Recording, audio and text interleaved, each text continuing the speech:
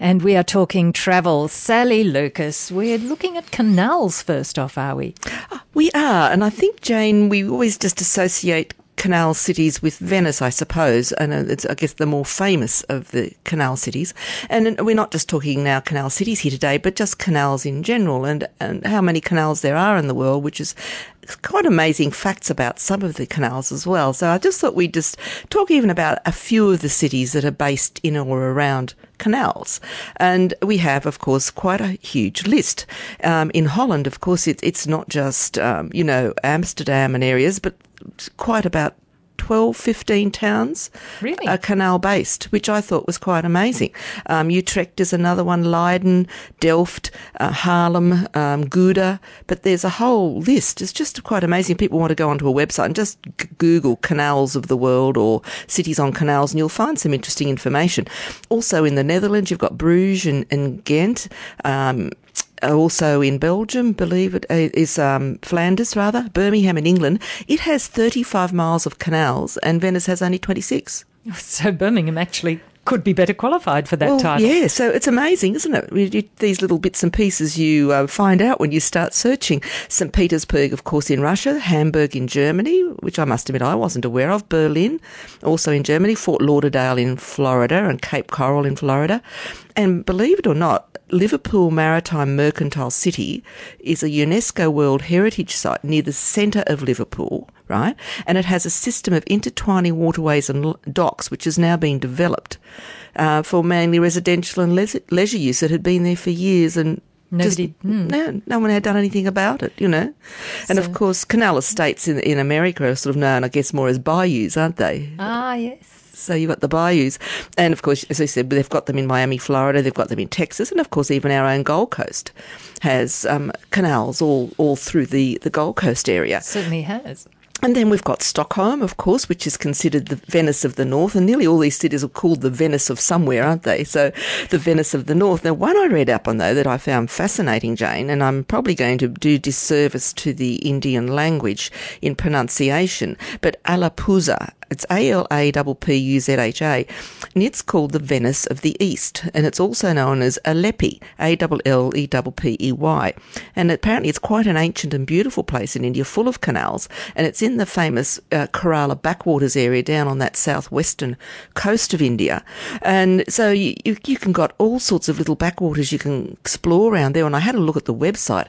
It's these beautiful canals with trees hanging over them, and it just looks so picturesque. It was just some stunning scenery.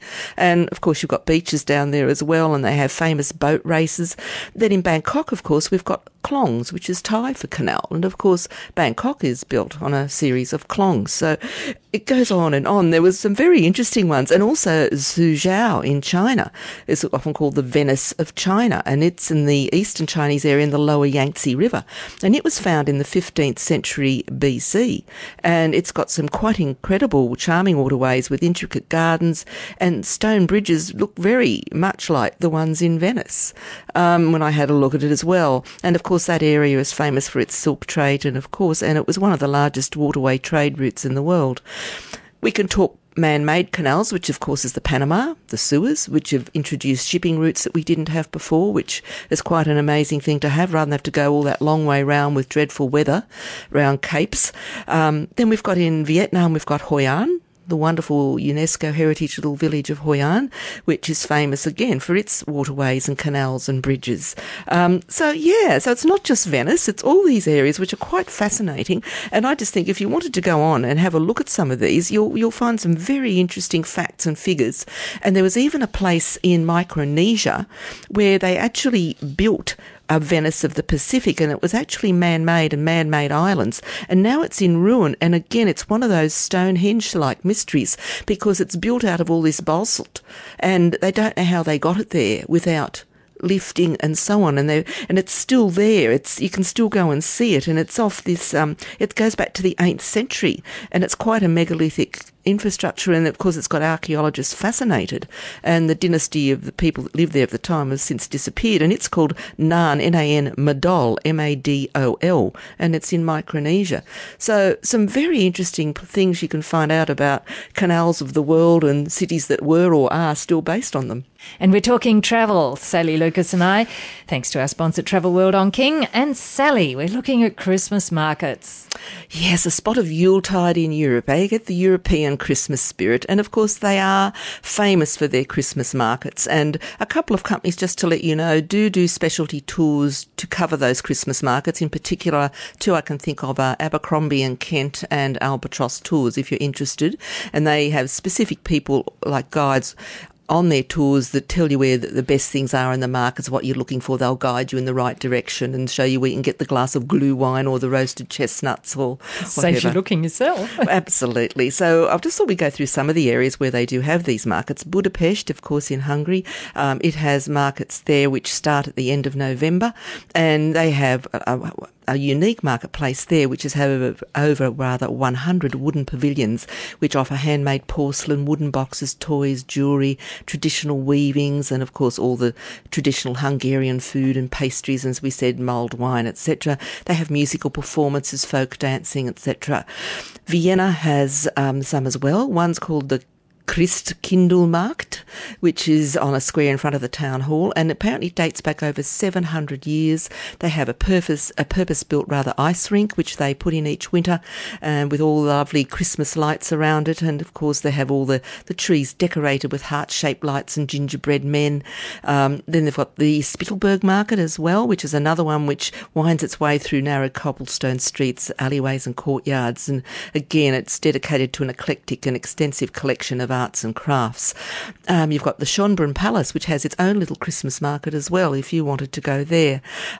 Salzburg also has a Christkindlmarkt close to Salzburg Cathedral, and in Berlin they have an excess of 50 Christmas markets. It's a big city, but that's a lot. That is a heck of a lot. I know I'm going to get this pronunciation wrong, Jane, but I'll try. Right. Weihnachtszauber on Gendarmenmarkt is one of the markets. Very good. Thank you. And Breitscheidplatz and Potsdamer Platz. And apparently they come alive with a winter wonderland of lights, music, handicraft and food stalls, and again a festive ice rink just to get you in the spirit. Prague in the Czech, of course, Republic, in the Old Town Square.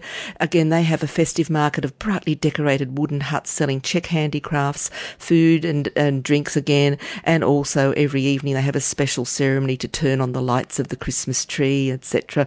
And they have choirs singing carols and all sorts of things. And in Munich, Maximilianstrasse and Marienplatz Christmas Market is the city's oldest, and they've got Bavarian wood carvings and again gingerbread with a 30-metre high Christmas tree in the square adorned with 2,500 glittering lights and an alpine choir performing on the balcony of the town hall. I'm just picturing all of this in my mind, Jane. It just, it would be absolutely wonderful. Christmas markets in Europe are lovely because it's so cold in that lead up to Christmas, and it's all dark and grey, and the lights are beautiful, and the smells are beautiful, the spices. And can everyone smell them? The roasted chestnuts out there, and the mulled wine, and the biscuits, the biscuits, yes. And they've got the Piazza Navona, not to forget Italy in Rome, which also has one of the biggest traditional Christmas markets there, and further north also in Milan they have Christmas markets also. So yes, there's lots of areas, and I'm sure if we Googled it there'd be even more than I've mentioned today. But as I said, if you're interested in doing a tour that takes in Christmas markets, Abercrombie and Kent or Albatross are two that I know of that do specific tours to cover those markets for you. So it'd be a wonderful thing to do leading up to Christmas.